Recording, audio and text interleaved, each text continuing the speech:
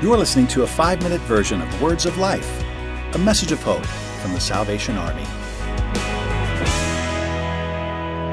You know, on our last episode, we had just started getting into the exciting part of how God kind of inspired each of these different ministers to get to it in Jesus' name.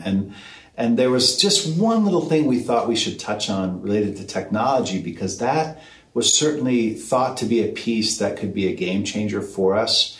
Let's get into that. What were some of the challenges related to technology in each of your different churches? Who had technology wins or lessons learned? So it was scary at first. It was scary because it's a new realm. You know, when it first started, we were sharing other resources, other Salvation Army churches, other worship service. My wife and I said, you know what, we could do this. We could do this. So we started doing recording our own virtual worship services. But it was odd being in our home. We kept trying to switch roofs and get the right different angle and making sure that the kids don't run through. But we made it happen. Yeah. Antoine told me analytics. I really got to look into the analytics of it, and you can see when the viewership is there, and then when it drops out. And one week, my sermon, the view just went all the way down. That's okay. I didn't take any offense, but it's just something to say that it got old pretty quickly.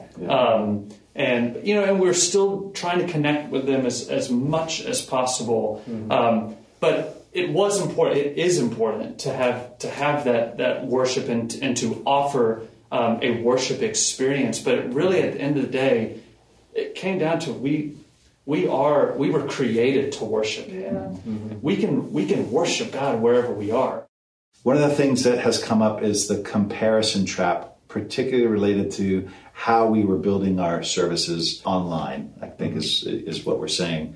Anybody fall into that routine? Were you comparing yourselves or feeling like there was a competition? Absolutely. We're in the Atlanta area, and we've got some churches that have a much larger ministry team. They've got a team of AV folks and everything. And I was watching some of the other services, and I'm like, oh, wow, isn't that cool? They're able to put the words up for their songs. I'm just lucky to get it on the screen and to make sure that the people that are watching from home can read what's on the screen on the television behind us. And I started getting stressed about it. Be like, well, I'm not as good as. We're not doing as well as. And then I finally just had to sit down and say, you know what? It's not about being able to perform at a certain level. It's about sharing the love of Jesus. So we're going to do what we can do for our people. We're going to meet their need where they are. For Chan, that includes having to literally call his senior citizens, walk them through how to get on YouTube so that they can watch his devotional, his Bible study that he's doing. So I can't be a big church. I'm not a mega church.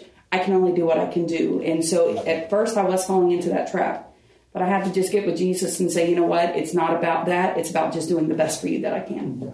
Jeremy, you've got some literally rock stars at your church who were helping. But I think related to what Chris said, some of the resources you were creating were actually benefiting other people because they were able to share and use those as well. That was also a goal of ours because of the resources we had available to be able to share those. But I also want to touch on what Major Angie said, is it doesn't even end there, the comparison trap, because even though we did have some good quality that was out there, you still have some of our church members who are saying, well, why aren't you doing it this way? Or I'm going to watch this church because I don't like what you're doing. You know what I mean? And it's not that negative, but we hear that too from our church members who are out there. So and then again, you get fearful of, am I going to lose this when we do come back? Are we going to lose people because they're now liking another church better than ours? So I think that comparison trap is real through that. But again, it goes back to how can we do the best we can with the resources that we have. And if we're putting that in the Lord's hands, He's going to bless it. Thanks for listening. To hear the full version of this week's episode, subscribe to Words of Life on your favorite podcast store or visit SalvationArmySoundcast.org.